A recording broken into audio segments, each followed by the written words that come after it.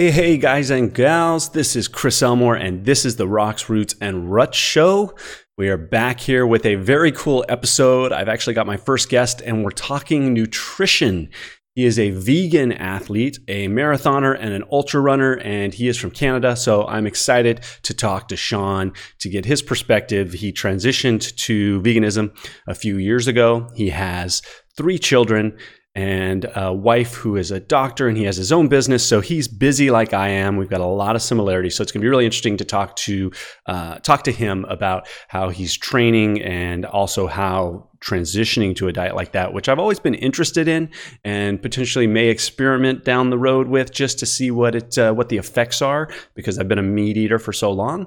But so I'm excited to get Shawn on the show here and talk to him. But first, I want to say, for those of you who may not have heard, your shirts are in the mail and they should be getting there any day. I'm looking forward to you guys getting them and posting some pictures. So if you get that shirt, tag me and post a picture. But if you missed a chance to get the shirts, you can check out rocksrootsandruts.com. I've got the gear up there and you can order those now, and I'll get those in the mail to you, from shirts to hats and coffee cups, things like that. So check that out. But first off, I want to say thank you to Head Sweats. I am a Head Sweats ambassador. I always talk about them. They make hats and beanies and visors and all kinds of really, really cool things, scarves, things like that. So you can use the code CJ25, that's CJAYE25 at headsweats.com, and you're going to get a 25% discount on that. I also want to say thank you to all of my Patreon supporters. If you haven't had a chance to jump over to patreon.com/CJmedia, on there you can support me in what I'm doing. If you're enjoying what I'm doing, I've got folks up there. I just really appreciate all of them, like Jason Phillips and Todd McKnight and Ken Wright and Doug Miller. All of those folks up there, there are a bunch of them that are just helping make this happen, helping me really justify putting even more time into it, adding the podcast, continuing to do the videos. So you can do patreon.com/CJmedia. And thank you to all of those folks that are on there. I greatly appreciate you doing that. And it just makes offsetting some of my costs, makes it kind of nice. So, but other than that, I am less than 10 days away from my race. It is Monday morning, and it is March 25th. So we are coming up on the race here. I did a 11-mile run yesterday, which was nice. I did a 6-mile run on Saturday, which was my first run since doing the 62 or 100K race a week ago. Went out, did a hilly 6-miler, and felt that a little bit on my calf. So then yesterday I did an 11-miler. It was flat, but it was on the trails. The trails here are open finally, which was really nice. The wildflowers are blooming and spring is here in California. So I'm looking forward to being able to train so much more in daylight and getting on the trails. So at this point, it's kind of taper time for me. I am just tapering down and getting ready for the race, just kind of doing some final ordering, trying to organize and get ready. My sister-in-law, my wife's sister, and her brother are actually showing up next Saturday, which is just 4 days before the race, and they're going to be here for a week. So they're actually going to be here those few days before I head out to the race. And so I'm trying to get as much organization done now, and that way I don't feel stressed when it's time to go to the race. But I'm excited to get to this episode, so let's go ahead and jump into that now. Out, trail run.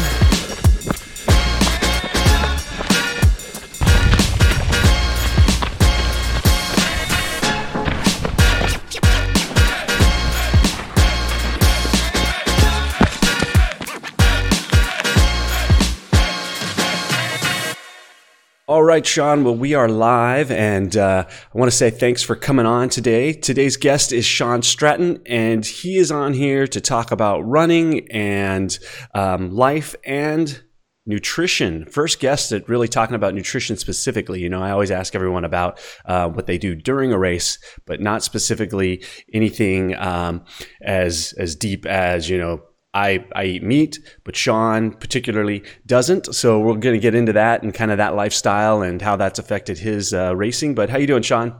Fantastic. Yeah, great to be here. Thanks for having me on. Yeah, it's looking a lot brighter where you're at than it is here right now. It's a little dark still.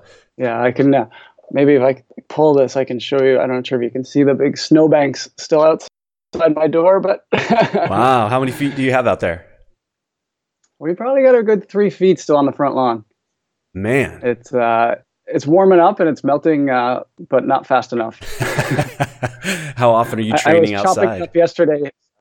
I was chopping up the snow yesterday, throwing it on the driveway, trying to get it to melt faster. Ah, yeah. Yeah, I've been training outside, not enough. I've managed to do all my long runs outside, so every Sunday I'll get out, and then maybe one other day a week, depending on how it's been. Um, yeah, I've been way too much on the treadmill this winter for my liking, but some of it, treadmill running, is weather related, and some is just getting the miles in while kids are sleeping and I'm still in the house. Yeah, exactly. Exactly. Yeah, I was lucky yesterday. People always laugh when I say on my videos that the trails are closed because people are like, what do you mean the trails are closed? Well, here, if it rains, then they pretty much, the parks, the rangers pretty much close the trails for 48 hours just because it doesn't rain here. So the ground doesn't absorb and the waters just puddle on the trails. So you really can't even get across them without walking through these huge, massive puddles. And luckily it's dried up enough and they opened them up yesterday morning, the place I like to run, which is just down the road here. And you've probably seen it on the news, all the wildflowers are just blooming in California and it is more lush than I have ever seen it here. It's never been this green, and the weeds are overhead already. So wow, yeah, we were just trying not to slip on the ice yesterday in the long run because it melts during the day, but then it freezes at night across the pathways. Yep. Do you use any sort of crampons or anything when you run? I haven't used them. My wife uses them a bit. She runs to work a lot in the winter. The hard thing about those is that, it's never like iced the whole way or rarely iced the whole way. And so like you're almost on and off and they're almost more dangerous when they're on pavement. And so you'd be on and off, on and off, on and off. I saw one guy running with them and he had them pulled up his sleeves and they were just like hanging off his arms so he could like throw them on quickly. I was, what is that guy wearing? And then I realized that he just like whips them off his feet, throws them on his arms, keeps running and then puts them back on. Yeah. I used those when I was in Vermont. I had, where they're mostly rubber and then they've got the little pieces. I didn't know if those actually would touch the ground with the rubber or if they become the exact opposite, like really slippery when you end up hitting concrete. I think some of the trails around here right now, they'd probably be pretty good because they're pretty hard packed and icy now. And but I've been sticking on mostly kind of the pavement bike trails where I can in the winter, and then when the snow goes, I'll get out on the trails. Yeah. Well, hopefully that's soon for you because it might be another 4 weeks or so, hopefully. Yeah, I was teasing one of the guys saying, because I'm out running in the sun and he's already, he's giving me a hard time because it's snowing there and he's in Minnesota. So it's like, well, you might see trails by July. Yeah, we've had a record snow year here in Ottawa. So it's hopefully it'll go fast. But then if it goes fast, everybody's worried about flooding. So you can't win. Yeah, exactly. Well, let's hop into your history, kind of go back so people can get familiar with who you are, kind of where you came from and how long you've been running. I believe you're early 40s, right? Are you 42? Mm-hmm. 43. 43, okay. I'm 42, so we're right there. I'll be 43 in August. So, but let's start from kind of the beginning, then we'll move forward. Obviously, you mentioned you're married and you've got kids, so we'll work our way up to that and talk about how you got to where you're at. Sure. Yeah, I was always a really sporty kid growing up. I grew up in Newfoundland on the far east coast of Canada, the most easterly point of North America in St. John's.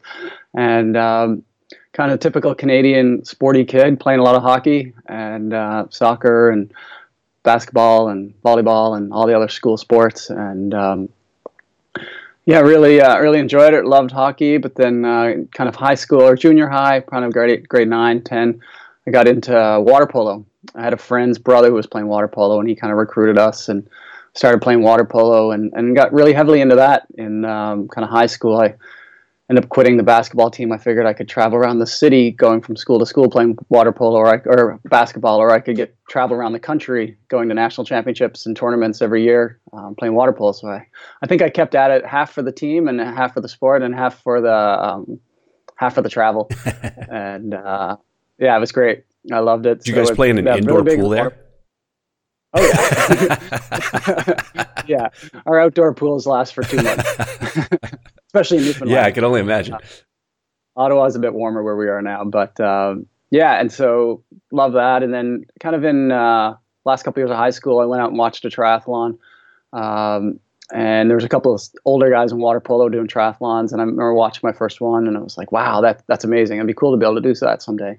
And sure enough, like the next year, I managed to like save up some money for a used bike, and then I was 16, and I couldn't be set. You had to be 17 to just do the local triathlon at the time, and so I said, "Next year, I'm going to do it." And so I started triathlons, and I guess the year before that, I wanted to do a running race because I was running for soccer, and I said maybe I'll do a race and maybe I'll do a 10K because I've been doing kind of just 10K runs, and there was no more 10Ks that year, but there was a half marathon coming up in a week. So I was like, maybe I'll do that half marathon.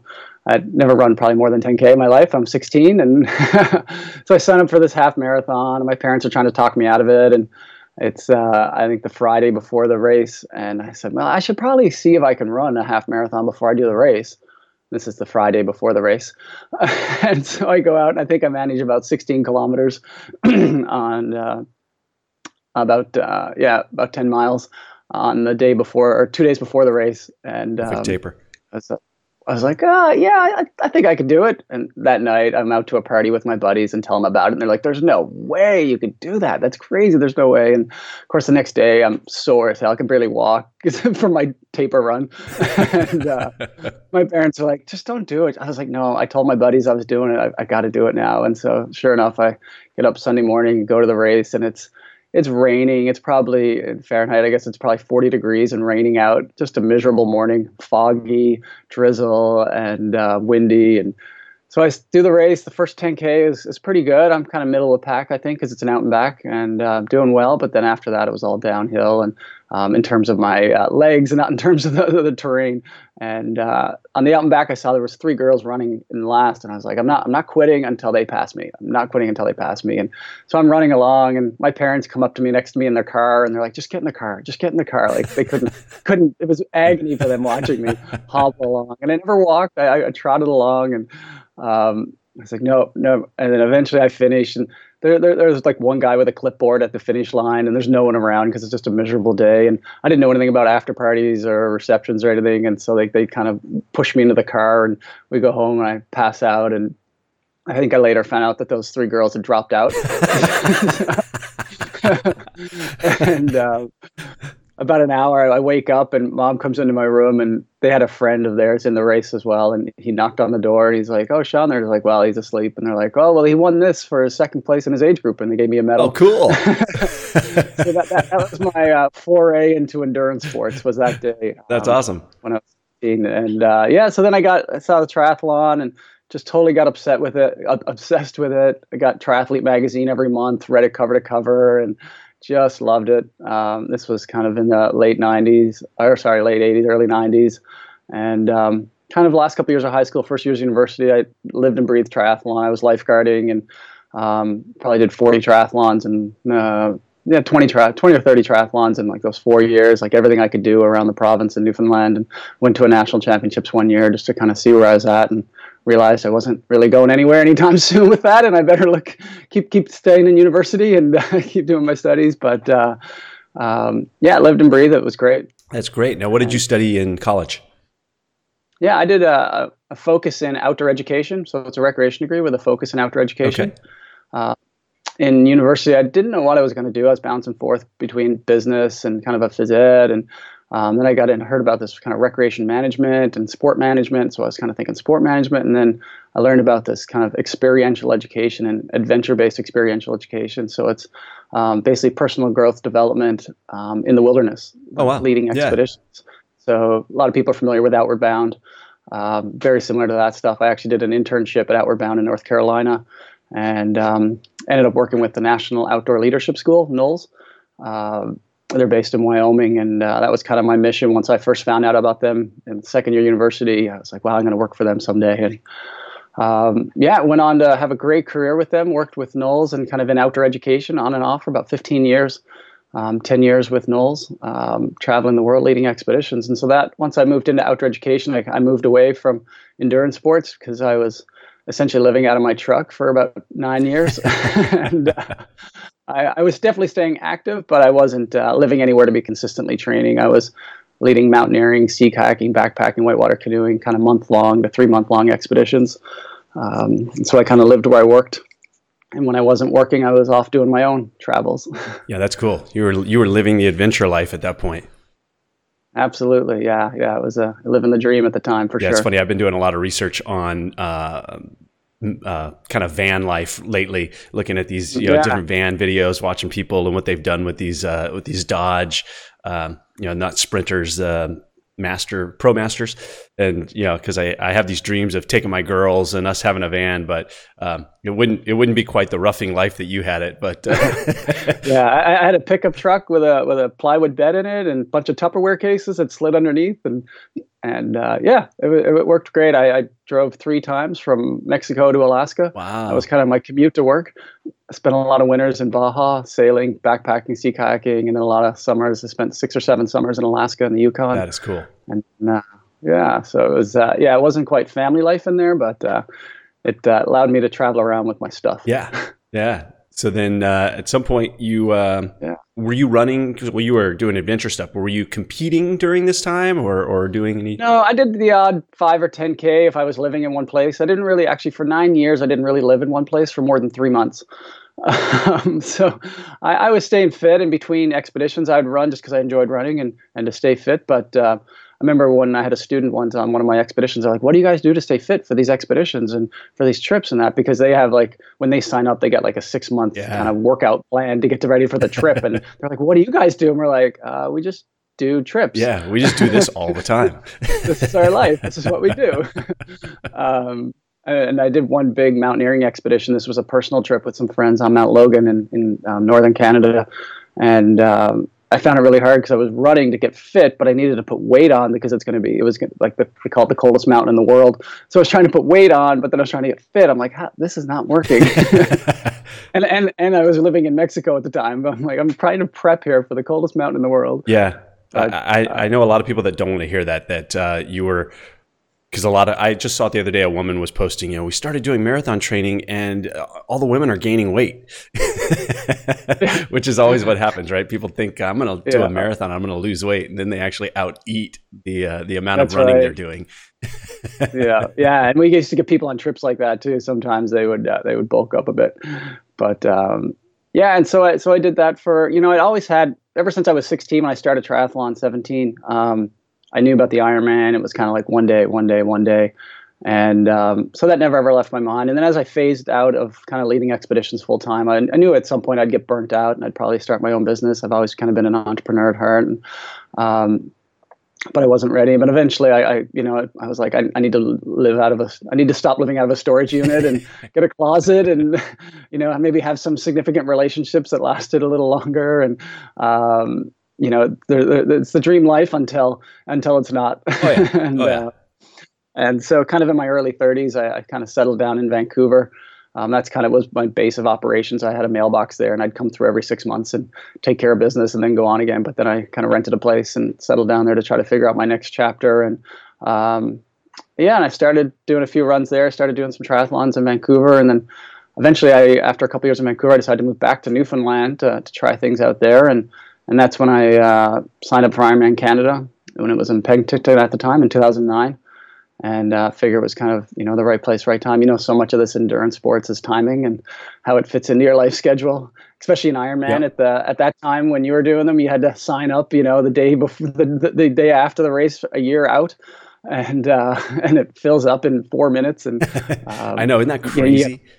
I don't know what I'm going to be doing this time next year. I know. I haven't signed up it's been 7 years. So I was thinking about as my youngest gets a little older, and I've been saying I'm not going to do another triathlon until I'm in the next age group. So I have to wait till I'm 45. But I've wondered, is it just as bad, the sign up process now, where it just sells out immediately? Is it still happening?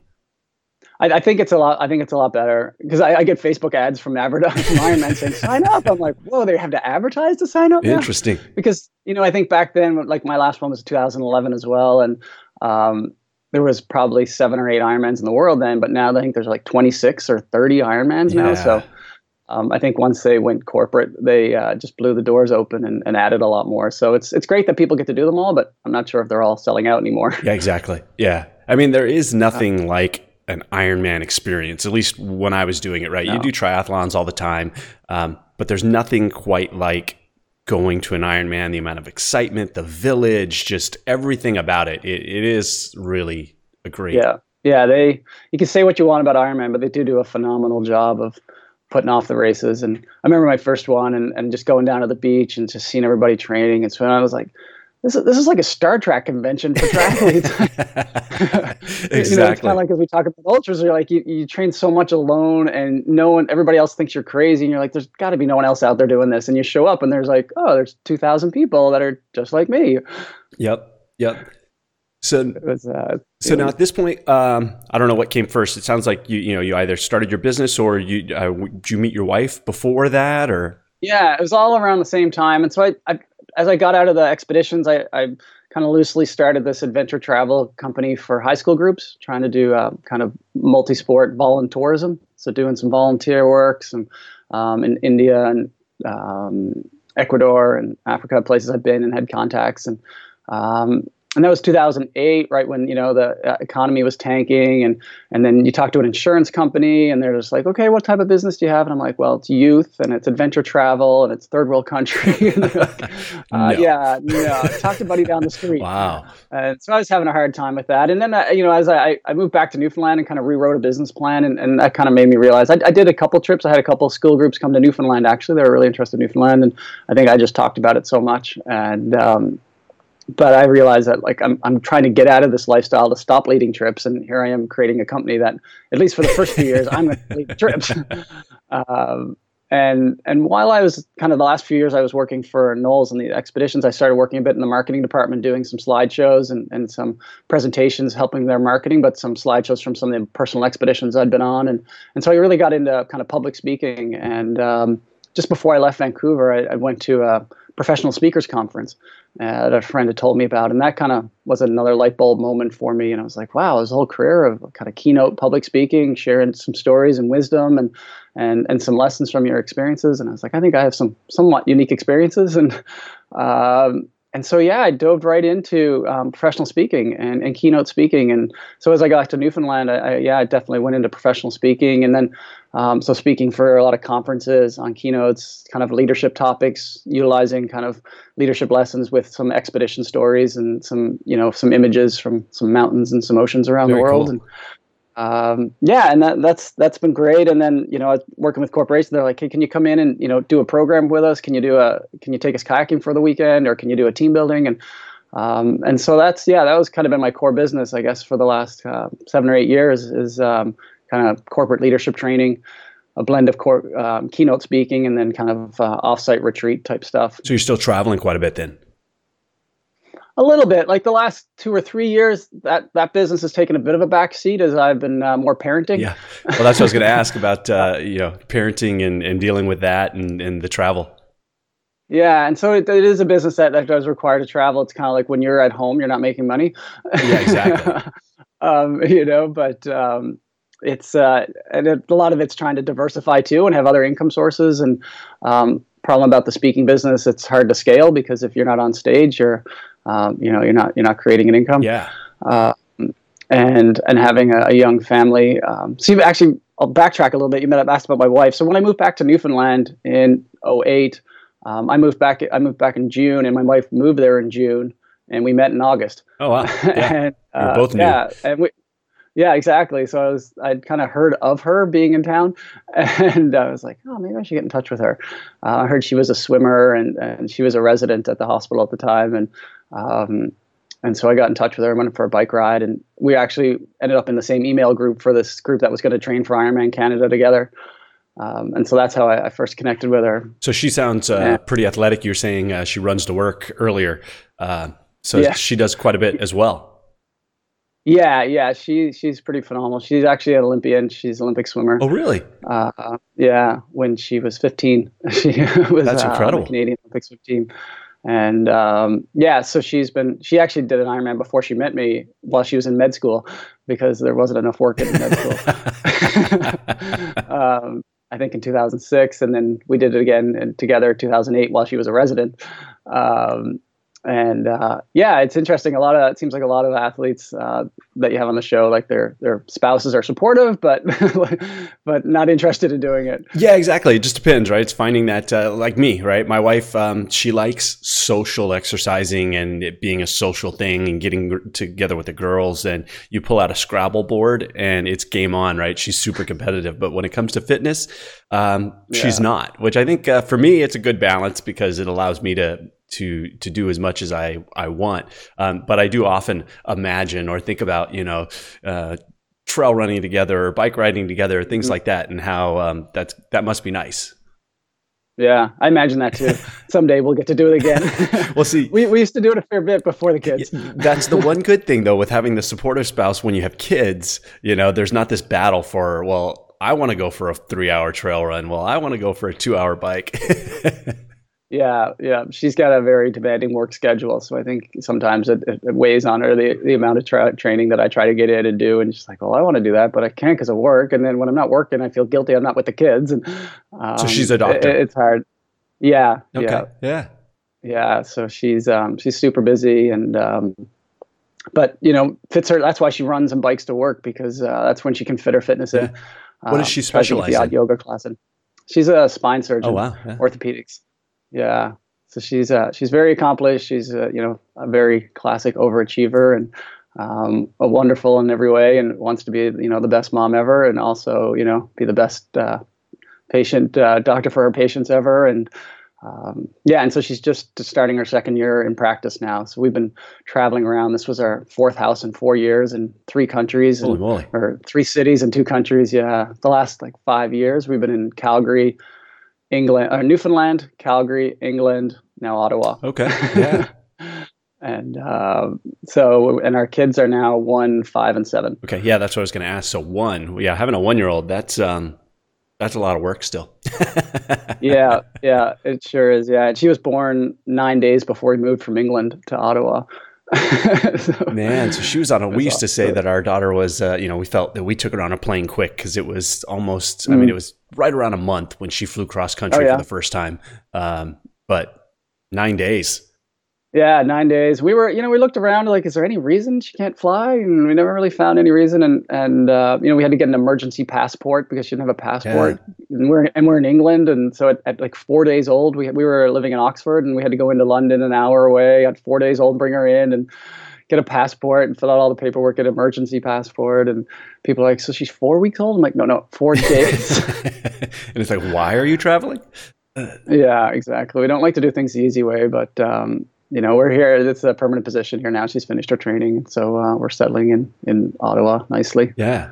Well, that's nice though. That's been able to, as she's transitioned, obviously in her medical career, and you having your own business, it's allowed you to spend more time. Sounds like parenting and things like that.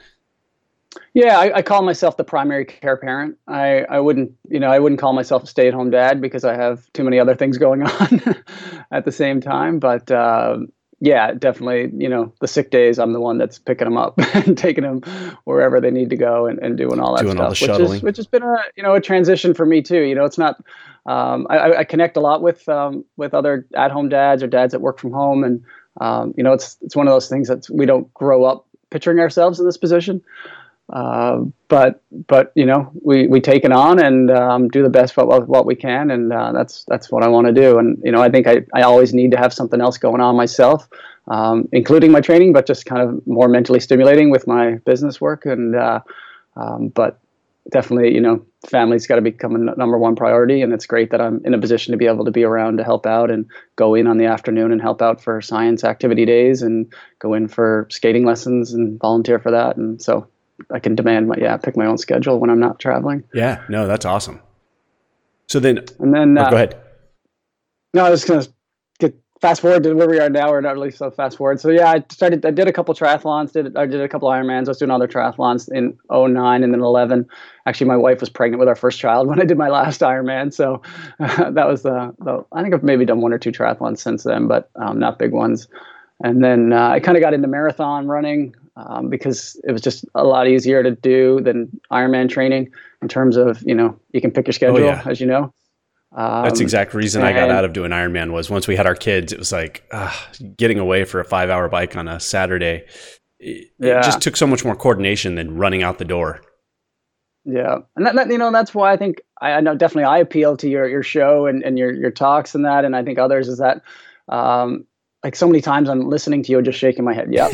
Yep. Because there's so many YouTube videos out there from pro triathletes and pro runners and they're telling about their life and you're like, I just can't relate to that. Yeah, totally. But right. I think so many people relate to where you are. Yeah. I like watching those videos just because you try and get some tips or some motivation, but yeah, there's still something about someone that is very similar to you that you can connect with and really understand. It's hard to understand I'm on my third training session today and in between it's such a job to eat and it's just like I can't relate.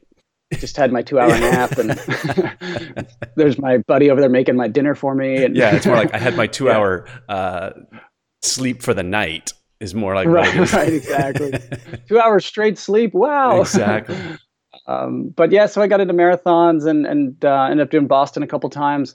My first Boston was in 2013, the year of the bomb. So that was a significant experience. I ended up being about 60 feet away from the second bomb when it went off. I did not realize that.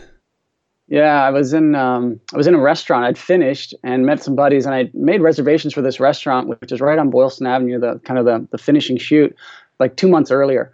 And so we were just waiting outside to go in, and I basically stopped. We're about to go in. I stopped. I was like, I just want to stop and watch the shoot for a bit because I just finished the race and I just wanted to absorb the whole scene and watch people finishing. And it was just such an incredible scene. And so we were outside, and then my buddy's like, okay, I'm going to go get our table. And then I went inside a couple minutes later, and I just sat down. I don't think they came with water yet. And the first bomb went off, and we thought it was maybe the TV monitor massive thing tipped over, bleachers or something. You're not thinking bomb. And then I think it was 12 seconds later, the second one went off right outside the door. Like the windows smashed in next door, and everybody came flooding in. And then we were just out the back door. Oh my goodness! So that was a significant experience. We planned to take a taxi to the ferry. We were going to go back to the suburbs where my buddy lived and end up walking for an hour to get over there. Just imagine the city just shutting down, coming to a halt. Yeah. One of the big feelings I remember having then is like, we're trying to get our ass out of here as fast as we can, like just whatever direction we can go away from this area. We didn't know what was going on. And then I just had an overwhelming sense of like all these first responders are just like flocking in, like it's just like it gives you such appreciation for those people in those times, those first responders that are just like they're running towards it, right? Right, and they don't know if there's a third bomb. Oh, yeah. It's it was a phenomenal experience that hopefully I never have to live again. But glad I got through. But you got to go back then. And, yeah, sorry. And so in 2016, I ended up going back, but this time I went back with my wife, so she'd qualified as well.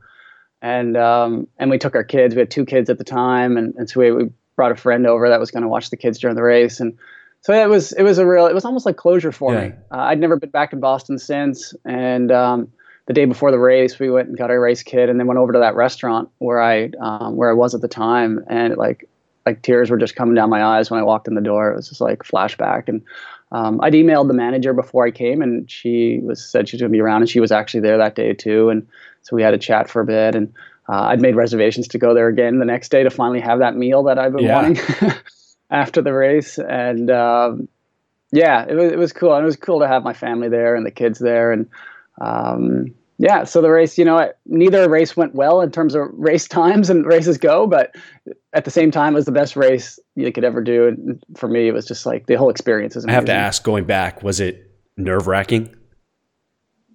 Second time, not really. Like I wasn't. No, like I realized in my head that this wasn't a marathon bomb. This was a terrorism bomb that could have been anywhere. And these guys were planning to do the 1st of July, but they had their bomb ready. So Boston was next. So let's do that. Like, it had nothing to do with that race. And yeah, I don't really get too worked up on that in terms of like potential, because I've done a lot of other stuff and traveled to a lot of other dangerous places and anything can happen. So it was more like, got to get back on the horse kind of thing. Like, let's get back there. Let's get through this. Now, obviously, you're a fairly fast runner if you qualified for Boston.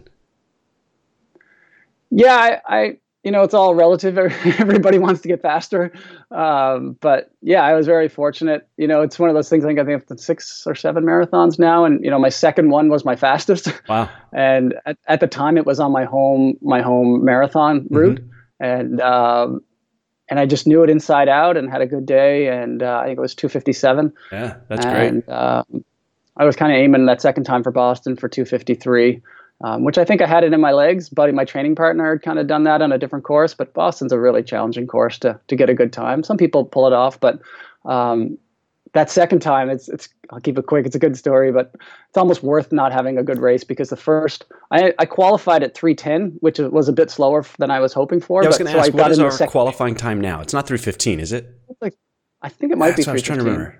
Yeah, it might be that. They've been changing it and moving it up, I think, the last couple of years. And so I qualified at 3:10, which put me in the second wave. Usually I'm in the first wave. But so my pace was like, I was trying to go for 2:53. And so my pace was at a first wave pace. So I just went off at the second wave and just look on my watch and try to keep on my pace. And within a mile, I turn around and there's nobody around me. I'm like leading the second wave because, they're all trying to do 3:15 to 3:30. And, but I'm just, it felt like I just went out way too fast. There's always those kids up front that just go way too fast. And I was like, no, I'm on my pace. And the first wave had gone 10 minutes earlier, and I had my name on my jersey. And so all the spectators are sitting around. They haven't cheered for 10 minutes. And so everybody sees me, and they're like, go, Shawn, go, go, go. And I just felt like I was winning the Boston Marathon for a half an hour. And it was just phenomenal. I turn around and just see like a wave of runners coming at me, and some guy runs up next to me. He's like, do you feel like you're winning? He's like, this is nuts.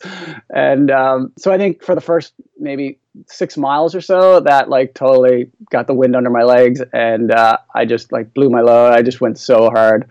I thought I was on my watch, but then eventually I had got my miles split on my watch, and it was like 30 seconds a mile faster than I was supposed to be going. And then by 10 miles, I knew my day was done. I jogged it in for the last bit and finished the race for sure. But I was like, it was pretty cool. You were that rabbit. But, yeah, exactly.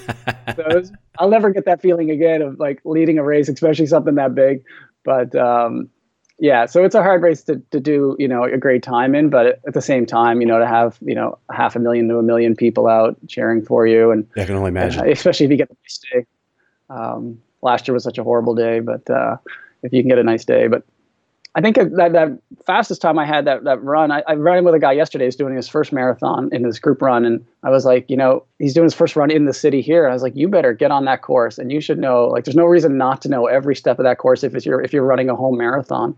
And I was like, I knew every rise. I knew it, like the step count to get up every little slope in that course. And, yeah, that's awesome. I think that helps. It's hard when you go to an area you've never been before, especially for a marathon that you're trying to go hard at.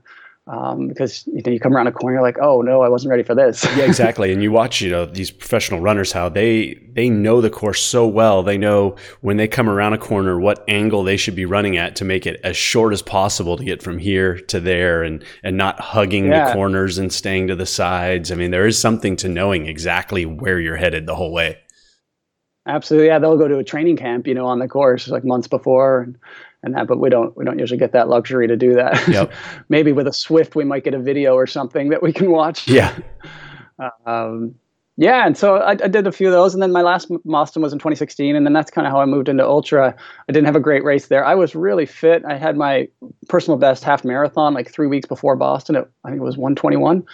And, so I was like, I knew that I was fit and ready, and then I had a bad race, and then I just beat myself up for it, and just like, why, you're so bad, you're such an idiot, just talking stuff down. I had a coach that winter, and I've been going to track practices all winter in the cold, and anyway, it was nice to do it with my wife. And the one bonus of that, all winter long, we did Thursday nights we had track practice at this indoor speed skating oval in Calgary. It's where we were living at the time. A great location, great facility. And people are like, how do you manage with your wife training for the same race? And it is challenging, especially when you're on the same race because you're on the same schedule. So she'd like do Saturday run, long run Saturday. I would do a long run Sunday. But then Thursday night was date night, and so we got a babysitter from December to April every Thursday night. That's nice. Same kid around the corner, and then we'd go to the track, and then we'd leave the track, and we'd go to a coffee shop and get a brownie or something, and kind of wait for the babysitter to put the kids to bed. Isn't that funny? It's always like, okay, it's for us, it's around 8:30. It's like, okay, they've got to be asleep. It's close to 9. We can go home now. Yeah, it's exactly it. Well, one time it was a little early, and I went in and like we forgot money, so I went in the back door and like snuck in. I could hear them like reading stories, and I got some money and snuck out the back door. Just go sit in the car until they're asleep. There's something about being able to come home and them being asleep. It's not enough just to have the babysitter. It's not to have to do the nighttime routine. Absolutely, yeah. And once they see you, then that's another half an hour. Oh yeah. Like, ah! Yeah. So that was a good part. That winter, we did get that quality time together, and that was fun. But so after Boston, I was like, I don't want to train for 6 months all out, do all the speed work to like get another 4 minutes on my marathon time. I want a new challenge, a challenge that I don't know if I'm going to finish. Yeah. Like, I'm not worried about finishing a marathon at this point, because I'd done enough, and then I knew I could do the distance. And so that's kind of where ultra came in. And it had been on my radar for a long time, but again, another life schedule. And we moved to England for a year, and how are we going to fit all this in? And then babies and all that. Yeah. So, so last year I took the plunge. I've got a good buddy that was been in ultras for a few years and kind of talked me into it, and signed up for the Vermont 100, for the 100K, not the 100 mile. Yeah. And, I keep saying that I have to do that at some point just because my wife's from there. It's kind of one of those things that I feel like I can get away with saying I'm going to do that race, and it's a vacation. Right. Yeah, exactly. There you go. I was trying to fit those in. And you can have some support around, or at least they'll have somewhere to go. Yeah, exactly. She'll know the area. I learned so much with that. So in prep for that last year, I did a 6-hour race, which is an interesting concept, doing a time limit race. So it's like basically it was kind of a 7 kilometers, probably about a 5-mile loop in around the ski hill in the area. And so it was all trails, all woods, like bog and mud and rock. And there's a lot of uphill walking and downhill walking. Yeah. It was pretty steep. But it's basically do as many as you can in 6 hours. And I had no idea what I was getting into for that. But that was kind of my prep for the 100K. And that went really well. I just started in the back and just wanted to take it easy. I found it really hard last year. I don't know if you found like going from marathon. Well, I guess you've never done standalone marathons. No, that's one thing I say I'm going to do someday. Yeah. Going from marathon training to ultras, I found it really hard just like dialing it back because you get pace times in your because you get pace times in your head, and I'd go out for a long run, especially if I wasn't on the trails, if I was on the bike paths or whatever around here on pavement, and I would just be going way too hard, like I gotta slow it down, and then it's really hard to slow down. Once you get in the hills and you got mountains in front of you and you're going up steep stuff, it's a little easier, but on your regular pavement routes, I had a hard time dialing it back. So I was worried when I got into these ultras, I was just going to go out way too hard. So I purposely started in the very back of the group, and I just kind of worked my way through people all day long for the 6 hours. And yeah, that worked out well. I ended up winning that race, which was a surprise. Oh, wow. That's pretty sweet. Yeah, it was a fun way. I ended up the last lap, I came in like 10 minutes before the 6 hour cutoff. So I was like, oh, this is great. And the guy's like, no, you got to do another lap if you're going to finish. I was like, no, I thought I was done. So you actually had to go out and did you finish the whole lap, or do they turn you around when it's done? So this one guy came in just before me. I didn't even realize, because you're off in the woods, you don't even know what place you're in until like at the 6 hour mark or 10 minutes before 6 hours. And I saw this guy just ahead of me, and so the announcer's like, okay, you guys got to go out for your second lap. And this guy looked over at me. He's like, are you going? And I was like, I don't know. And my family was there now waiting. They thought they could pick me up at the 6 hour mark, and there's mosquitoes around, and my wife's got the 3 kids. And I was like, I kind of look over. I was like, honey, I kind of need to do this if I want to win. And it's about 45-minute lap, so it wasn't going to be super quick. And I don't know if I waited for her response. I just kind of kept moving. And I looked over at this guy he was, they had a little transition spot where they can get your own food and stuff. And so I think he sat down, or he kind of looked a bit demoralized when he was like, oh, we got to go again. And so I kind of eyed at him, and I was like, it looks like he's moving slow. I'm not sure if he's going to go. And so I just I didn't even take any water. I think I grabbed a goo, threw it in my pocket, and took off. And hopefully I could get him. And I kept looking back, and I didn't see him moving. And then about 200 or 300 meters from that start line, you start going up this like chairlift of a ski hill. And I just before I started to go up, I turned around and saw him, and he was coming. And I was like, oh boy, here we go. And anyway, by the time I got to the ski hill, I looked down and he was nowhere to be seen. So I was like, I don't know if he's coming or not. But so I went off and did that last lap, and it turned out that he'd turned around and went back to the start finish. Didn't even do it. So anyway, that was a good experience, and yeah, it was neat. So I might do that one this year. They have a 12-hour one at the same time, so I'm not sure if that's too many laps after 12 hours. But after seeing your race last weekend, I can't complain about 128 laps. My buddy did 200 laps. Oh. It's funny in the beginning. It's kind of fun because you feel like, oh, I'm ticking them down, and then I don't know that after 40 or 45, all of a sudden it's like, oh, that was just a half mile. You know, they start going over. They start going so much slower. Oh man, I don't know how you guys did that. I have a hard time doing like 800s on a track. But yeah, so I did that, and then I went to Vermont and did the 100 and learned so many things. That's the cool thing about doing a new, like ultra running. I almost find it's almost a new sport, and you learn so much. Like I've been doing endurance racing, running, and triathlons since I was 16, and I'm still learning so much, which is exciting. And you know, had my family come. We drove down from Ottawa. We left the baby with some friends, but had the 5-year-old and 7-year-old with us, and we camped out at this like dingy campground about a mile or two from the area. We should have stayed at the race place had a campground, but we thought it might be too noisy. But anyway, we stayed at this place, and yeah, like you're used to marathons. They come out and watch you, maybe meet you at a couple different spots, and they see you, or they can find you on their phone and track where you're at, and like you can't do any of that. Yeah, like totally really different experience, right? Yeah. And so this race, the Vermont 100, like you don't do anything twice, so it's not like there's no loops or anything. There's different checkpoints, but they have a shuttle bus that can take you around to these checkpoints because they're so hard to get to, or there's no parking at it because it's off in the mountains somewhere. And then the cell reception is horrible, and we've got Canadian cell phones, so they're like even worse, trying to pick up any reception. And as I was getting the race check-in the day before, like 2:00 in the afternoon, I felt my stomach just kind of grumble, and then I started getting burps, these sulfur burps, and I've had them before, and I know it's kind of like whether it's giardia or some kind of stomach bug. And I was like, this is not good. Usually follows up with diarrhea in 24 hours, and you're kind of out, and then it goes away. But it's like, not now, no. I've been training for like since January. Yeah. This is July. Like, I've been training for 6 months for this. What time of year is that race? Now, this is in July 20th, 26th. Right, so it's humid as well. Yeah. And, you know, you put so much effort in. I was like, oh, there's no way. So we check in that night, go to bed in the tent, and I think I got up for a couple of diarrheas, and the next morning diarrhea. And then my energy still felt okay, but I was just trying to pound some water, and then started the race. And about 40K in, I was just like dying. I was like, what is going on? Like I did some 60K trail runs. And I couldn't believe it. Sorry. And Show's over. Why I was figure out why I was feeling this way. And I stopped at an aid station at 40K and lay in the grass for like 5 minutes. I told some guys, like, wake me up in 5 minutes if I don't wake up. And I didn't sleep, but I managed to get to 50K. And towards 50K, I was running with this guy that I'd met the night before at the reception. And I was like, when are you thinking about finishing? Because I was hoping to finish around 7 or 8 o'clock at night. That's what I told my wife. And maybe 9, but before dark for sure. And he's like, oh, I'm happy to be finished by midnight. I was like, midnight? Is that the pace?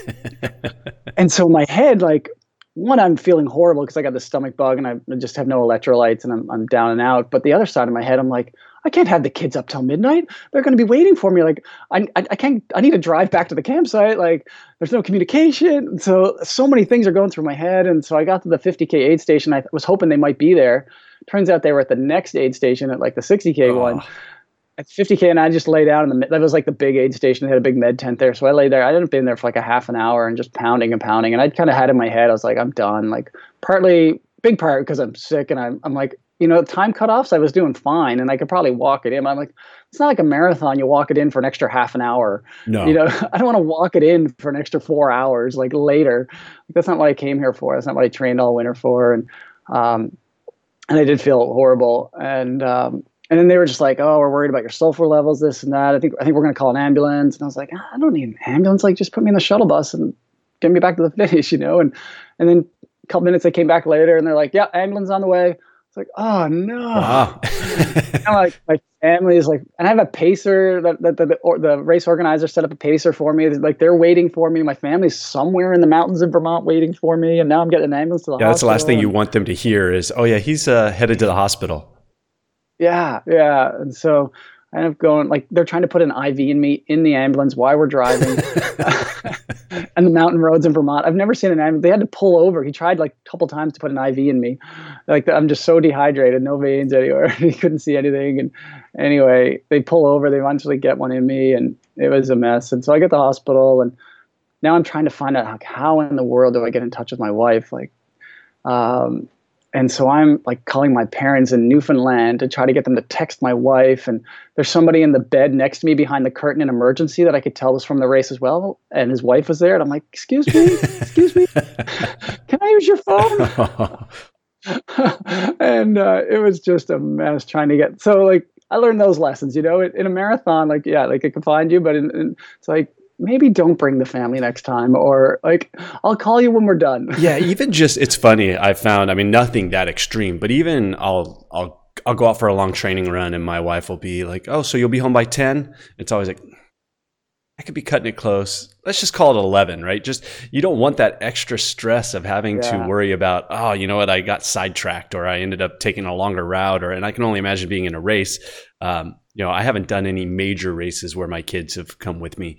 I remember being in my second Ironman, and I had gone way too hard, didn't drink anything on the bike, and I'm just walking on the run. And I told my wife, I don't even remember it, but she tells the story at some point I'm on the run. I'm like, just go home. I'll meet you there.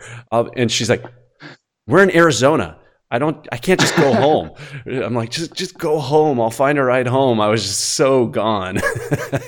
And you end up being more stressed about them having to be out there waiting for you. Absolutely. Yeah. So I ended up signing up for a 100-miler this summer. So I'm doing my first 100-miler as well. Wow, very cool. And which one is it? It's called the Sinister 7. It's in the Rockies in Alberta. Sounds just south of Calgary. bad. Yeah, I think there's close to 20,000 feet of elevation. Decided to pick an easy one to start. Yeah, exactly. Well, to tell you the truth, I'd known about the race for a few years. It was on my radar, but it actually worked out with a family vacation. So my wife is from Calgary, and we'd already had flights booked to go to the Stampede and stuff. And anyway, so I'm like, what are the chances of that race happening that weekend we're in Calgary? Let me check. Oh no, it is happening. Oh no, now I got to do it. Yeah, exactly. So is she likes that, or is she always like, really? Yeah, she was a bit of it like that. I think she'd rather do that than have to book another trip somewhere else. Yeah. But I'm not sure if they're going to come down. I might just grab a buddy and say, "Can you support me for the weekend?" and leave them at home at her parents. Yeah, exactly. Yeah, then you don't have to worry about that stress. Yeah, exactly. I don't want that. Well, cool. Well, let's get into, obviously, we've talked all about that. And one of the main reasons we started chatting was your nutrition and your diet. And at some point you made a change, I assume, from being a just typical eater, meats and vegetables and all of that. And you made a major shift. So tell me a little bit about that. Yeah, sure. In I guess it was probably 2015, 3 or 4 years ago now. We, my wife and I decided to move to a vegan diet. So, vegan diet means a lot of different things. We try to call it a whole food plant-based diet. I tell people a vegan diet is a bag of chips and a Coke, or it can be. But we try to eat as close as we can to a whole food plant-based, so minimally processed food. And it was my wife at first. I think she'd heard maybe on a podcast somewhere that it helps with running injuries. It can help recover from injuries better being on a whole food plant-based diet. And she'd had this hamstring industry that was nagging, and she was about to do her Boston qualifier. And she was, you get at your wits' end. You're like, I'll try anything. So mainly it was moving for health reasons, not so much animals or, for those reasons, it was a reason to try and improve fitness or recover from injuries. Yeah, that was the first. That was kind of our foray into kind of the vegan lifestyle. And we've always been athletes. We've always been fit, and we weren't like the typical people that seem to go vegan that had some kind of health issue. Like we were obviously healthy marathon runners. So we didn't have any massive health issues. People were like, "Did you notice a huge difference?" And I was like, "Well, not a huge difference. Like there were some differences, but we were healthy people. I didn't have a chronic disease or anything." It just, we watched a few documentaries. Forks Over Knives was a big documentary for me. It's on Netflix, and watching that, it was like, this just makes sense to us. It just clicked, and it was like, wow, there's a better way of causing, reversing diabetes, and there's a better way of avoiding heart disease and a lot of cancers, and it was just like, why not? Was kind of our thing. My wife, being kind of hardcore as she is, she went cold turkey one day. She's like, I'm done. And did a 30-day challenge. So she was doing a program that every day they send you different kind of meal plans and recipes and quotes and stuff. And she did that for 30 days and never looked back. I kind of took 3 months to transition slowly. Yeah, it's one of those things you got to do when you're ready for yourself, right? No one can tell you this is what you need to do, it's so much more than just not eating meat, right? Which is the hard part for me to wrap my head around, because I am a major meat eater, and it's so much more beyond that when you start to think about vegan from the standpoint of animal products and all of the things you have to change, right? So absolutely. Yeah, a lot of people, I like the phrase that I heard recently. It was like, a lot of people come, they say, come for your health, stay for the animals. Yeah. and kind of once you get into the world of kind of veganism, then your eyes open up and you learn about, the animal agricultural industry, and you learn about the environmental impact of that industry. And so you learn about the environment and the agriculture. And and we've flourished on it. It's been great. All 3 kids are eating a whole food plant-based diet.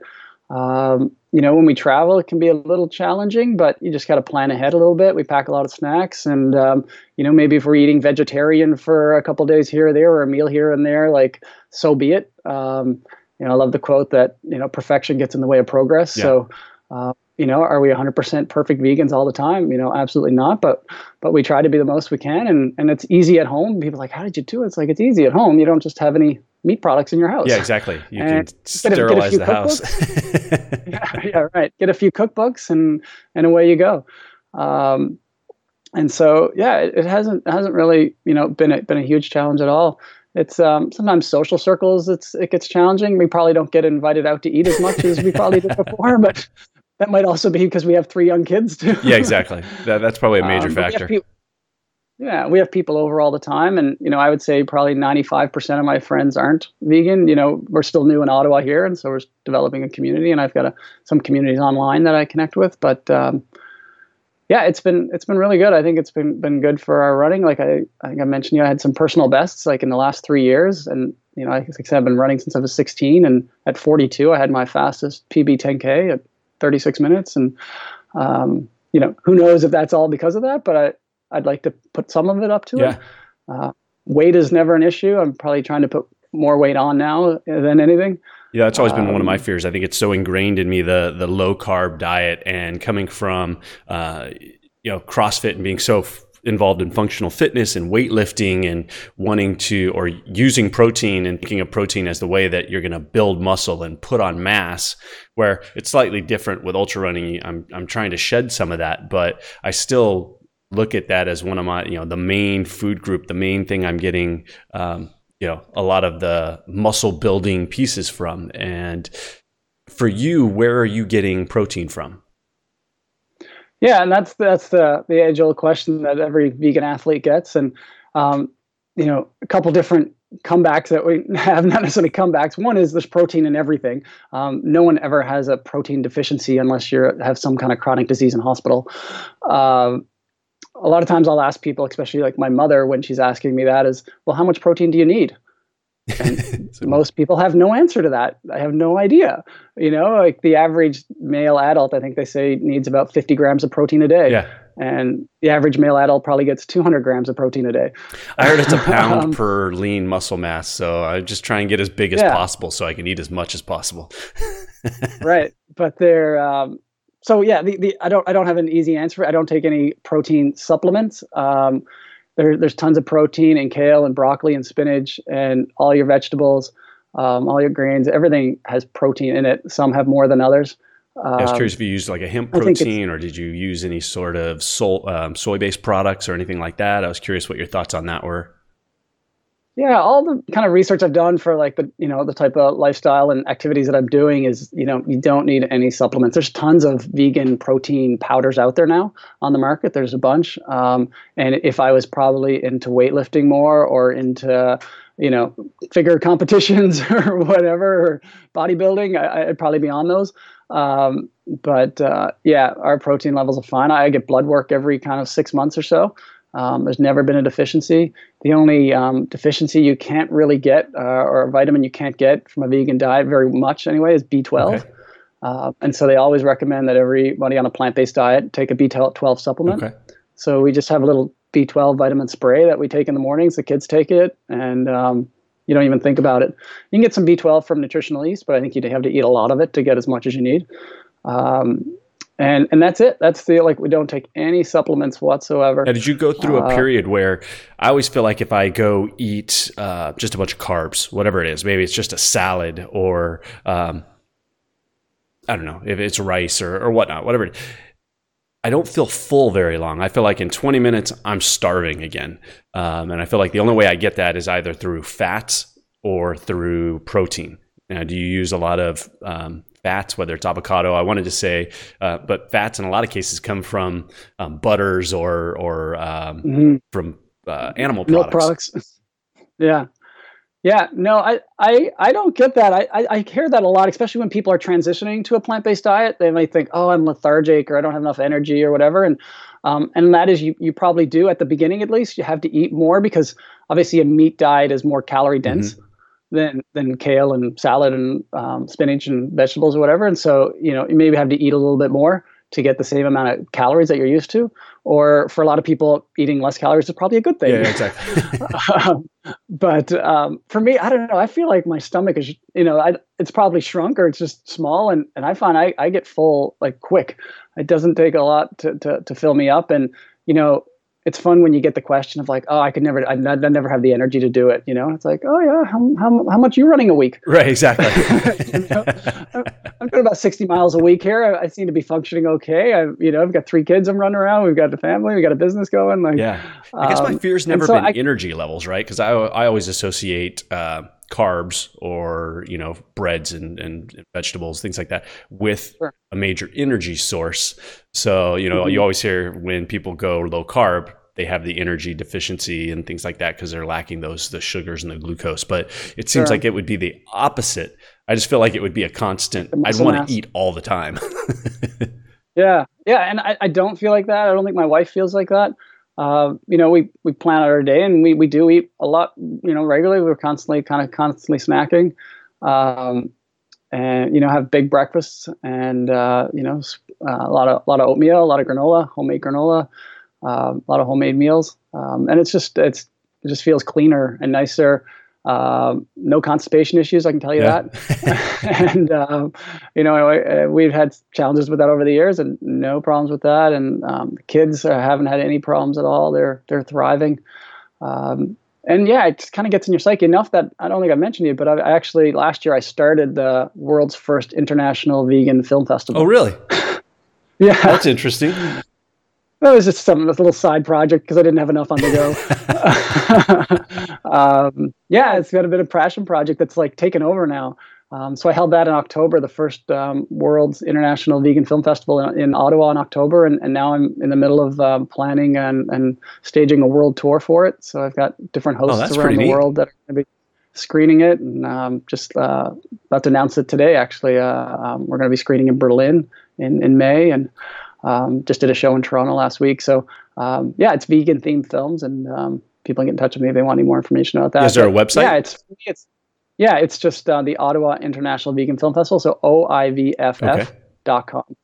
OIVFF.com. Right, I'll put that in the notes. And and I can send you a couple other links. And then I also have for people, every now and then I'll get emails from friends that are looking to find out more information about a plant-based diet. And so I did up a cheat sheet, just kind of a Word doc and with a bunch of resources that I can send you if you want to put in the show notes. Yeah, for sure. No, certainly. And it's just it's just jot notes, some cookbooks that I like, some documentaries that I like, and it's one of those things. I don't want to be that angry vegan that's pushing it on everybody. It's I know everybody's got to live their life and do what they want to do, but if I can inspire people or if I can help people make the move that are ready for it, then I'm happy to be here and help out. I know. Yeah, I think sometimes it gets a bad name in the sense that people are thinking, "Oh my goodness, what is the reaction going to be, or what are they going to be preaching to me about?" Or right, but I hadn't got the sense at that or from that at all that was you. And it's interesting because I've thought about it in the past and thought about it was funny doing this series, right? I've got a couple more weeks.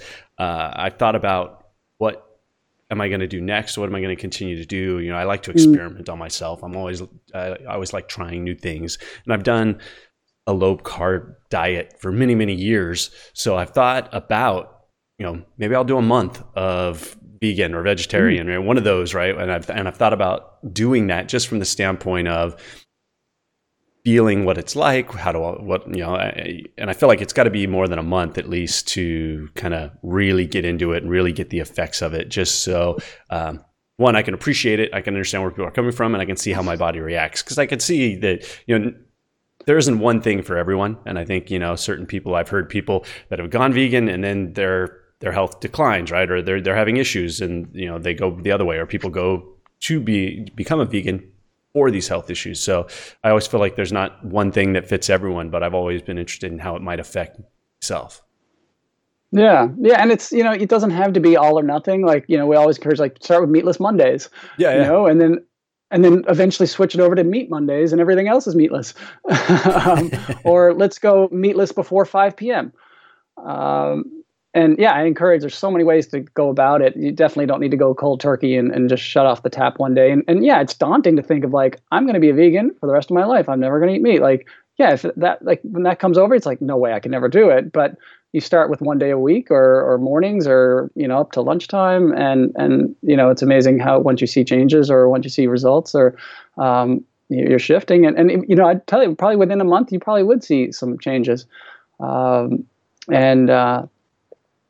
don't feel that you do what works for you. But I think, starting slow is, a lot of people do that. And, if you want to do that, I can definitely hook you up with some nutritionists, even some sport nutritionists that work on plant-based diets that could kind of advise you and help you along if you had questions. Yeah, definitely feel it's something that I'd have to do some research on. I feel like it's easier to go low carb potentially than it is to just shut off meat and figure out. And then my wife is funny. She's like, if you're going to do this, you're going to have to do your own cooking. I already make a meal for the kids. I make a meal for us. I'm not cooking a third meal.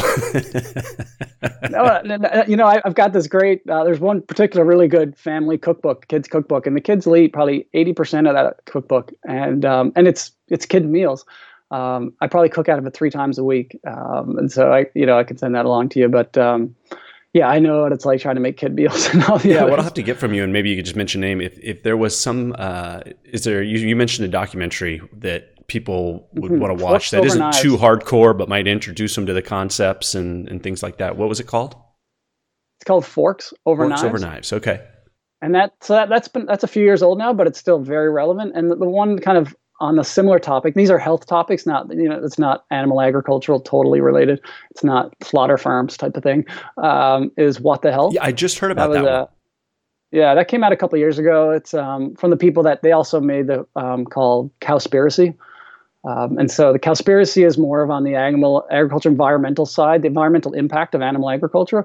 So that's good too. But if you're looking at the health focus, What the Health is a good one. You got to take it with a grain of salt. They do make some statements in there that are people kind of roll their eyes with, and I think it's to get a bit of media attention. But in the overall picture of the film, they have a lot of really good points in there. But Forks Over Knives is really good. Those are good kind of starting points.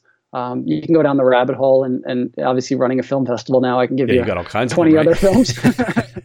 Well, I can imagine there's a lot of, just like with YouTube and the things that I've started doing, there's a lot of independent things being created now, which, aren't mainstream Netflix, but there's good information for athletes or, and there's a bunch of ultra athletes now that are, I think is it Ryan Clayton? That name ring a bell? I'm trying to think of. Sure. I know Scott Jurek is definitely probably the most Yeah, there's famous. Scott Jurek. There's a couple that are out there that are vegan, and so I'm learning about some of these vegan-friendly endurance brands. I was going to ask you, as far as gels and things like that, what products you use. Yeah, I've been thinking about that as you've been talking about it on your show, what products, and honestly, I've been using Cliff Shots. Cliff products are vegan, mostly because they're the cheapest. When I go to the store and I'm looking, and they're readily available, right? Yeah, exactly. I can get them across the street at a store near our house, and so yeah, I haven't got into specialty stuff. I've been using none, some of that nutrition stuff, but I like to keep it simple. I eat a lot of dates. Dates are great on the trail. I just put them in a little Ziploc bag and throw them in my pocket, and away we go. And peanut butter and jam sandwiches, things like that. So it's never been an issue. Sometimes at aid stations when they've got like cheese quesadillas, you're like, it'd be nice to. But a lot of places will just have bean burritos, or it seemed like they have bean burritos there, and so a lot of aid stations will have kind of a vegan option. But it has never really been an issue. I could see racing. There's tons of carbs at races, right? It's just making sure you know which ones are vegan friendly and things like that, right? I mean, whether it's obviously things like chocolate potentially aren't vegan friendly, right? Yeah, but there's lots of vegan chocolate out there, but it's probably it's not the M&Ms that they have at the race course that right. Yeah. You pack your own for that.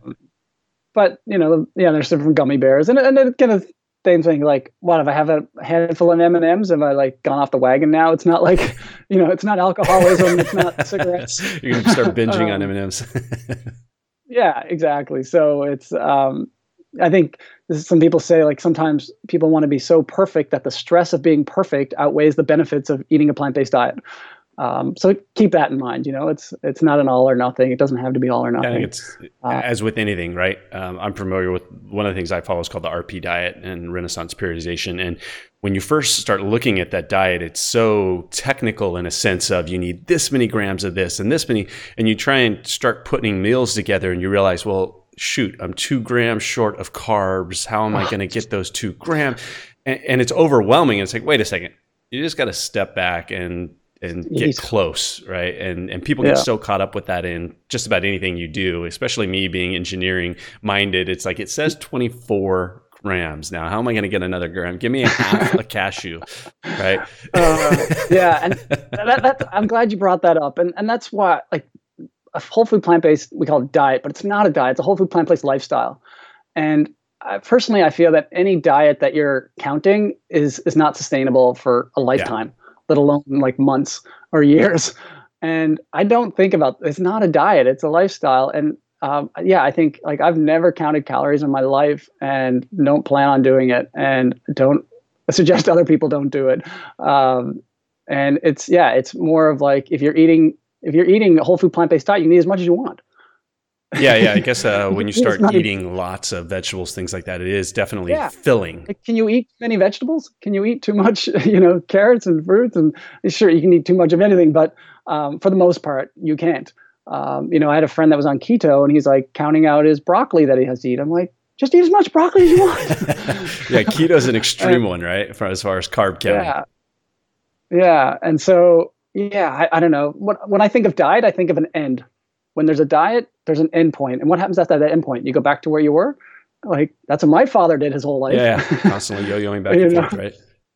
My father's the one who would have fish and chips the night before he goes on a diet, so it looks good the first week. and that's what he's done his whole life, and to no success. And so I really encourage lifestyle changes instead of diets. But now, has it been hard with the kids doing birthday parties or going to events like that where it's pizza or whatever, for them?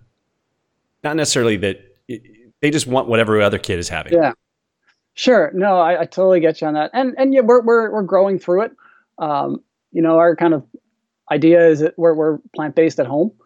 And, as they grow older, they're going to want to, I'm sure, experiment and try new things. I think they get it. We're not trying to like brainwash them or anything. We don't sit them down at Slaughterhouse Films and say, this is why we're doing this.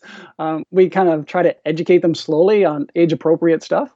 And, eventually they'll make their own choices. But yeah, birthday parties, if they have birthday cake, like whatever, eat the birthday cake.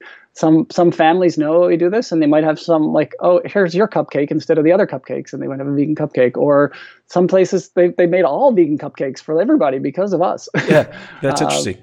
The kid didn't know that, and no other kids knew that. They all loved it. And I think people are getting used to, at least us as parents are aware when we have kids that are coming that are gluten intolerant or things like that, and those options are more readily available. We haven't had any vegan that I know of that we've needed to prepare for. My wife would know better, but definitely, I think people are used to dealing with it more. So there's so many people, so many allergies out there, so many religious different diets and that, so it's not that abnormal. But one of the big things that bugs me is that every Friday they have pizza day at school.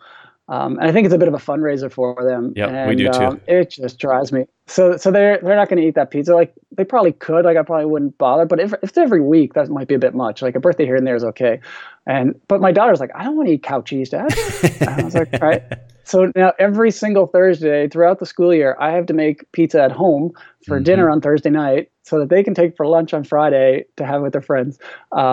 Now I'm working my way into the school council. They're only in second grade and kindergarten right now, but I think I'm going to get on the school council next year and put my foot down somewhere or try to, let's just have a vegan option. Like everybody can have their pizza. Let's just have a vegan option. Yeah, exactly. I did send an email to the principal last week and was like, why are we doing this junk food every week? Like maybe once a month or once a semester we can have pizzas every Friday. Like every Friday, like just the health side of it alone, let alone, and then the other night, actually, I couldn't go to sleep because I was like, what are some other fundraising? I'm sure there's a million fundraising ideas we can do that doesn't have to feed our kids pizza every week. So I'm treading gently, and I don't want to like piss off the school, and I don't want to be the angry vegan. But one, I'm concerned about everybody's health at the school, all the kids, and I'm interested in this 100-mile club that your kids are in, and maybe that's something I can bring up here. Yeah, it's very cool. If you want to get in touch with them, it's a very cool program for getting kids running. Yeah. So, I'm all about that and just kind of spreading the message, but stepping lightly and not trying to make enemies, but trying to include everybody, but also try to do a little bit of education along the way. Yeah. Well, any resources you have or you want to send my way, I'll make sure I put them in the show notes and get them out there for people, because I am definitely interested in experimenting with it. Absolutely. Beyond that, I can't commit, but I will definitely experiment with it. And I think post this race, I need to figure out when. I've got another race that I'm doing in August, so trying to find out, when would that work, and because if I do it, I want to commit to it and do it right and document what I'm doing and the transition and the products I'm using. So it's kind of a big task, I feel like, because I want to make sure I'm able to document it. Yeah, and try not to build it too much in your head, because it's one of those things you'll never do if you build it too much, or it'll be delayed too long. Like just start small, or maybe surprise us and say, "This is what I've been doing for the last 2 weeks. I didn't even tell you." But if it's one of those things. If it's difficult, it's not going to happen. If it's too difficult, it's not going to. It's like recycling. Right? we need to make recycling easy, because some people will do it. But just to touch on kind of the muscle mass stuff, and that's always a concern, especially for people that are really concerned about their muscle mass. Like if you Google vegan bodybuilders, like there's dozens and dozens that come up now. I think in October's Muscle and Fitness magazine, the cover photo is this kind of guy, this vegan bodybuilder that he's been vegetarian his whole life, and he's been vegan for like the last 5 years, and he's just making waves right now. I think he went to Mr. Universe for the fitness competition or whatever, and he's Rich Roll is a great podcast. It's a great resource.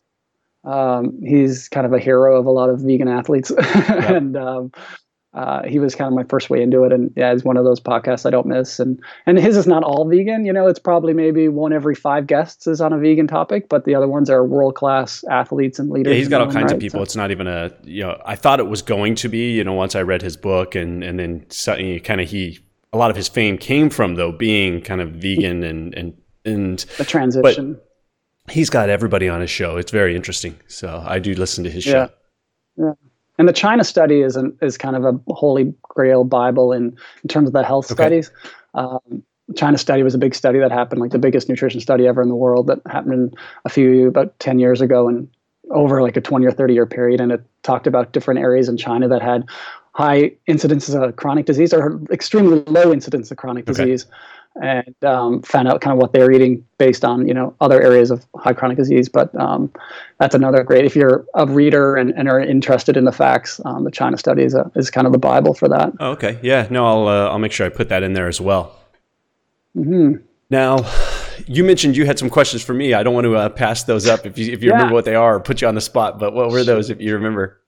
Sure. Yeah, I won't keep you too long, and I'm sure your kids are going to pop in soon. But some of it's just like commending you. I think it's awesome what you're doing. I think, I said to my wife, like, he's on camera at 4:30 every morning, and he's smiling. He's not in a bad mood. He doesn't have cobwebs in his eyes.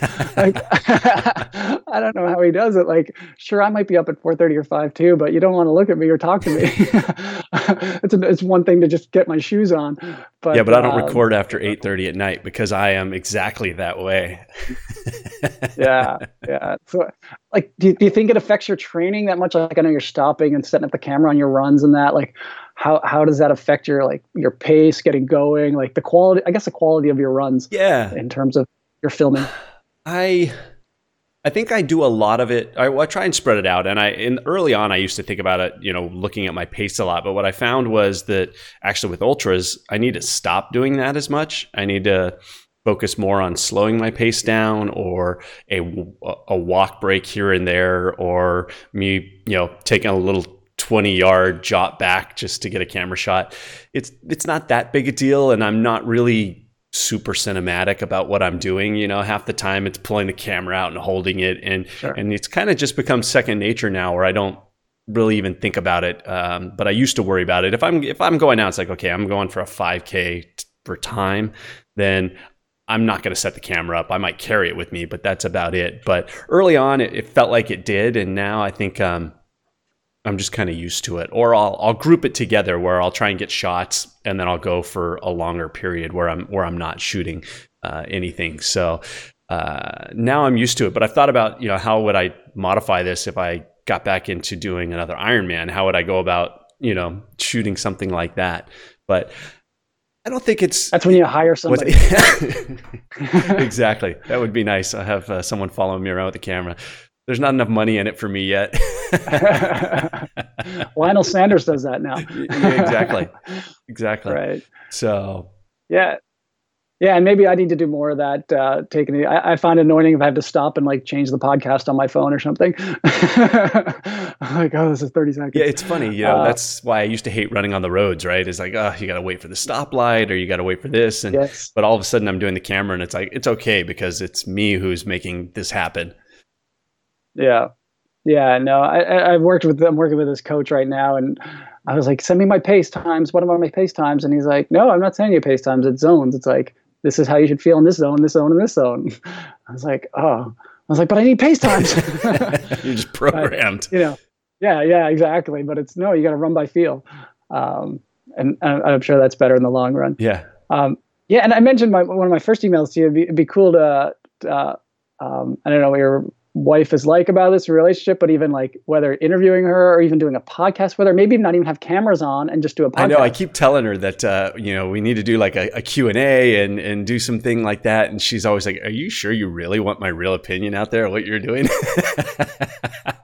Yeah. And it's, I think about doing it with my wife, and it'd probably be a bit awkward, but maybe it's something that you get one of the viewers to interview you and your wife. Yeah, exactly. No, we definitely need to. Or you get locked in a different room and we interview her. I'm working her up to it. It's funny because we were talking about how she cooks fairly healthy. Obviously, we're not vegan, but she cooks fairly healthy. And I always talk to her about, hey, we've got this brand new kitchen. We could do some different recipes and food. And she's like, doesn't have any issue doing the cooking.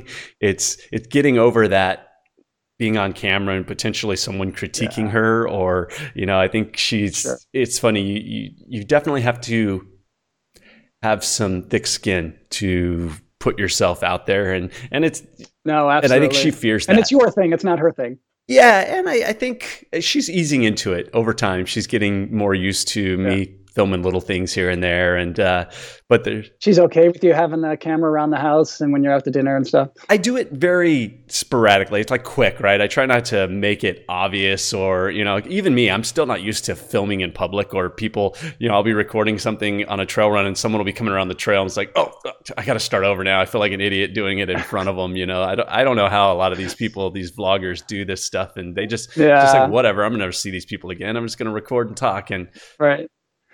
Well, soon you're gonna be on a trail run. You're gonna come around the corner and be like, "You're the guy from YouTube." You're gonna be in the airport. What's funny lately? There's been this trend of I'm getting pictures, either people in their stories on Instagram or things like that, where it'll be really cool, where they'll take a picture, and I guess I didn't realize how many people watch YouTube on their TV.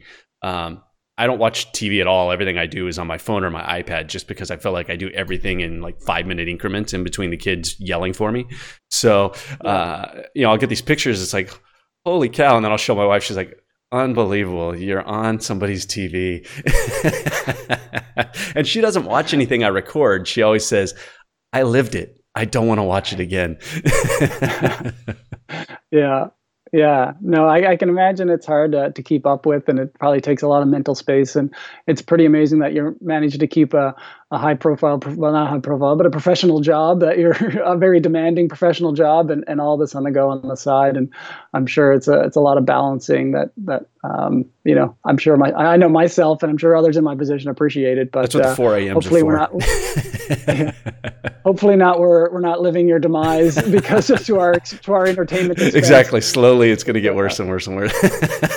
Yeah, because we all need our sleep, and we all need our family time, and it seems like you've got a good balance with that, and you know when to turn it off. And there's definitely been times, even this last couple of weeks, where I came out of the race, or when I was sick, and it became a chore. Right, where all of a sudden it's like, oh, I didn't record anything today, and all of a sudden it's Thursday, and I'm like, damn, I haven't recorded a thing this week. What am I going to do? Right, that has happened in the past few weeks where that hadn't been a case yet. So I think you see it. I've seen it with other people that are doing video. At some point, they're like, okay, I just need a little vacation from doing it. It's not that you just, sometimes you just need a break. Sure. And like, those podcasts these days have seasons, people sometimes that get into podcasts and they need to do it every day, every week for 365 days. They got to have one out, and they just like run themselves on the ground. But now they're exactly. like, okay, that season's over. I'll be back with you in 2 months when I got something else going. Yep. So. Yep. Yeah. TV's able to pull it off, right? All the viewers don't just disappear, but for some reason you end up with this fear of, oh my God, my video's not going to be out on Tuesday. No one's going to watch it on Wednesday. Right. I went 2 days without any likes, and now exactly. It's like, I'm not that important. If I disappear tomorrow, people can do without it. Yeah. Right. No, but I'd love to see you keeping it up, but obviously maintaining your own mental health well-being. Yeah, exactly. Well, it'd be cool to connect with you in the future. I'm back in Vermont sometime. I don't know exactly how far. I do have a question for you. Yeah. You mentioned Newfoundland. Do you know who Becky and Chris are? Have you heard of them? Okay. Well, they're YouTubers, but they're big into doing like videography and filming and things like that. And I believe they're from Newfoundland, and he now they're in Buffalo now, and he's a anesthesiologist and stuff like that. Oh, I do know him. Yes. Yeah. He does a lot of YouTube videos on medicine. Yeah. He's a helicopter pilot. Very entertaining. Yes. They're a funny couple. Yeah. Yeah. My wife did her residency at the same time as him. Okay. In Newfoundland. Yeah. It had to come. It is a big place. It's a fairly big place, but we do know. Yeah, I know who he is, and I think I know his parents, and my parents know his parents. Oh, wow. Something. And yeah, there was a good news story. He actually, there was. Well, he's not allowed to practice, or there's something happened. I'm not 100% up on it. I know he's documented it, but something happened, and that's why they're in Buffalo or whatnot. But. Yeah, well, and it's hard to get jobs in Canada too, but but I think there was a bit of controversy or whatever around him and doing this in Newfoundland. There was the CBC News did a story on it, I think, around that. Yeah, an issue with basically doing two things in one, being kind of on screen and things like that. But where's your interests and Exactly. yeah, it's hard. We were actually almost moved to Montana. We'd signed a contract to move to Billings, Montana before we got a position in Ottawa. It's there's not a lot of jobs for a lot of specialty positions in Canada for physicians, surprisingly, but it's just a different kind of healthcare than you have in the U.S. Yeah. Very different. Yeah, for sure. Some good, some bad. Yeah, we could go on a whole nother hour talking about that. Yes, that's. I'm always very topic. interested in talking about the differences and how much it's built up in the media and what it's really like, and so we may have to do that at another time. Yeah, and we'll do one on politics. Exactly, because it all leads in. No, that's one thing I have tried to not talk about whatsoever in any videos I do. There's zero politics in it. You've done a very good job of that. I feel like you can turn on. Some days I feel like you're going to tip over with your frustration with the trail closures. But it's because it's never happened. It's like unbelievable. Yeah. Here I am trying to run ultras and I can't actually run on dirt. Yeah. Well, after you do your 100, you're going to have to come back on and we'll have to talk all about that and your experiences and what that was like. Awesome. Yeah, that'd be fun. We could share some more stories again, and hopefully I don't have too many lessons learned this time and then I figured them all out. Exactly. That's the thing, with 100 miles or with anything that long, even an Ironman, the longer you're out there, the more opportunities there are for things to go wrong, right?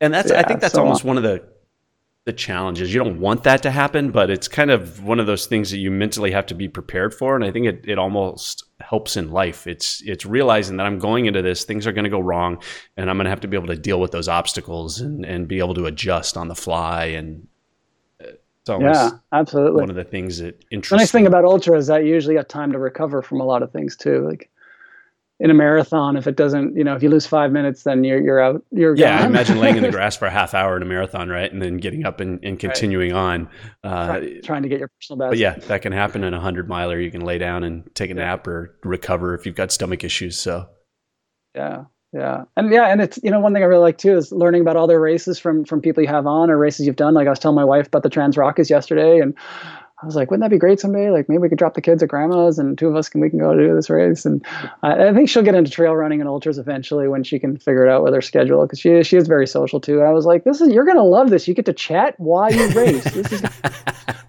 You're gonna love this. You're gonna love this. Exactly. Yeah. Just got to find time to fit it all in. Well, very cool. Well, make sure I'll get the links from you today, and we'll get all that up, and then so that way it's available when the show comes up. But just thank you so much for coming on and talking to me about it. And if we have questions, I'll get those to you. And maybe if as we have over time, and when I attempt to do this, maybe we'll do it again, and you can talk me through all the questions and stuff that I have. Absolutely. Yeah. And if anybody wants to get in touch with me about any questions on plant-based diet or anything else or on the film festival, I'm happy to chat. I can give you my link to my website. You can get through me there. It's just ShawnStratton.com. Perfect. SHAWN. Yep. Put all that in there. And how about social media? Where can people find you on Instagram? Yeah, Facebook is probably, I'm on most of it. Just find me on Facebook. I'm pretty easy to find there. There's a link on my website there. I'm on Instagram and Twitter a little bit, but I have to streamline my social media to like one thing to try doing four like yourself it's a little impossible. Yeah, it's managing all of them. Twitter's the one that gets the least attention for me. It's just I don't know. I just can't do it. I don't have anything that clever to say that needs small little blurbs here and there. I struggle with Twitter. Yeah, I was looking for your Facebook group page that you mentioned you started, and I couldn't find it to scramble this morning before it. Where is that again? Oh, I did I have the page, it's just CJ Media. So facebook.com/CJ Media. So I was looking up Chris, I was looking up Roots and Talks. You had to do a little bit of streamlining of your... I know, yeah. I've kind of tried to put everything under CJ Media. I just kind of used that brand as a way to, it's not my full name. It's just kind of something that's somewhat abstract, but then people trying to figure out what it actually is. I'm glad you did that, because a while back I'm like, it'd be nice if you had a Facebook group, because it seems like a lot of us are kind of middle-aged ultra marathoners dealing with the same stuff, and I'm sure we can have some interesting conversations. Yeah, honestly, I should start a group, because what I started was actually just a Facebook page, right? Page. So I thought about doing that. So soon you're going to have a travel agency running tours for us, taking us all over the world. It's funny. I was just looking up trail running camps, and my wife's like, "You're serious? You're looking at trail running camps?" I'm like, "Well, maybe once a year I can get away from the family for 5 days, right?" It's like all of these things that I wish I could do. It's like, oh man, they're running here, they're going here, and you go for 5 days, and it's like being a kid. Yeah, exactly. Like the runcation. I like that when you describe the Trans Rockies. It's it sounded a little dreamy. Yeah, it is all around. On day 3 or 4 of the run, you're like, oh my God, what am I thinking? Yeah, exactly. Yeah, and I've done treks in like Nepal and India where you're kind of on the same schedule with people. You fly in on a plane with them, and then like you keep meeting up with them, and that's probably similar in those. Yeah, races. we'll have to. That's another reason to do a show, is to talk more about these adventures you've done. You've done a lot of stuff, so. Mm-hmm. Yeah. I've got a book out. I'll send you a copy of it actually. Oh, very cool. It's called Teams on the Edge. So it's stories and lessons, and I'm just about finished my second book on leadership. All right. I didn't realize that. Yeah. Well, I'll get all that stuff. Okay. All right, Shawn. Well, thank you so much. I appreciate your time, man. Yeah, thank you. Thanks for the chat. Sorry for keeping it so long. No, this is awesome. We've been on here an hour and 30 minutes. It just kind of flew by. Oh, wow. Right on. Well, thanks everyone for listening. I appreciate it. If you're enjoying the show, make sure you give it a thumbs up. If you're watching on YouTube, subscribe. And if you're listening to it on one of the podcast networks and you're enjoying, give it a review. But again, I appreciate all of your support and your comments. If you've got questions, put them below, and I'll make sure I get them over there, and we'll get them answered. We'll do a follow-up show. But as always, I appreciate all of the support, and we will talk to you in a week. Out. Trail run.